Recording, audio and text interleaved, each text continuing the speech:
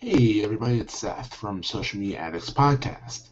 I wanted to discuss something that's a passion of mine. It's getting the C-suite in these companies out there. They're medium-sized to large companies, getting the C-suite, the executives, to be on Twitter, to be on social media, and to really interact with the public. To me, not give away insider trading tips, but to actually show that they're active, show that they have an invested stake in the company.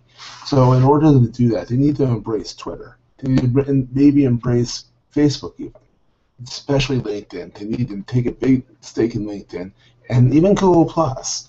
Now, there's a few ways to go about going about this. You can have the executive actually do the content themselves. You can have the marketing department help them out and build it out that way, and have them tweet, for the executive. Or it should, and if you do the latter, you should definitely have the executive supplement that with their own comments. Now, you want to make sure you don't get in trouble with HR or with this investors and all that. You want to make sure you toe the party lines. You also want to show some genuine personality. If you're passionate about a sporting event, keep it clean, but you say, hey, go Dallas, go Eagles, go Giants, wow, that was an awesome touchdown, or just be real on there. You won't do it a lot. I'd say post once a day, once every 2 days. And also come up with that editorial schedule, or what your plan is, what you want to achieve from social media. Is it more followers to the corporate sites? You can do stuff like what I do up here. Like we're trying to get people to sign up for our Patreon page and help us support our show, Social Media Addicts. Or you can call in, Google Voice number, have people call in and leave voicemail. You want to have it and go. You also just want to be publicly out there and accessible. There's many VPs out there, and VPs and CIOs and CTOs and CEOs and presidents and vice presidents, all that kind of stuff, that don't want to be accessible. But you should pick at least someone on your executive team to be accessible, and if not more than one person to be accessible. If you go to trade show events, you obviously want to show hey, our company itself is on social media, but you want to show how you yourself are on social media. So if there's a hashtag for the conference, you want to use it a few times. You want to follow the hashtag, retweet some people, give your comments on the keynote speech, be active. The thing is social media is not going away. Social media is the future of customer relationship, customer experience, customer service in general. Everything's moving to social. Yes, there's a place for phone and call centers and all that. Full disclosure, I work for a call center. But there's an integration of social into the call center where you can't ignore social anymore. Like the first thing I'm mad at something, I go on to Twitter and I say, well, I don't get this brand. I don't get why they did X, Y, and Z. And a lot of times the brands, if they're watching their brand, they'll come back to it.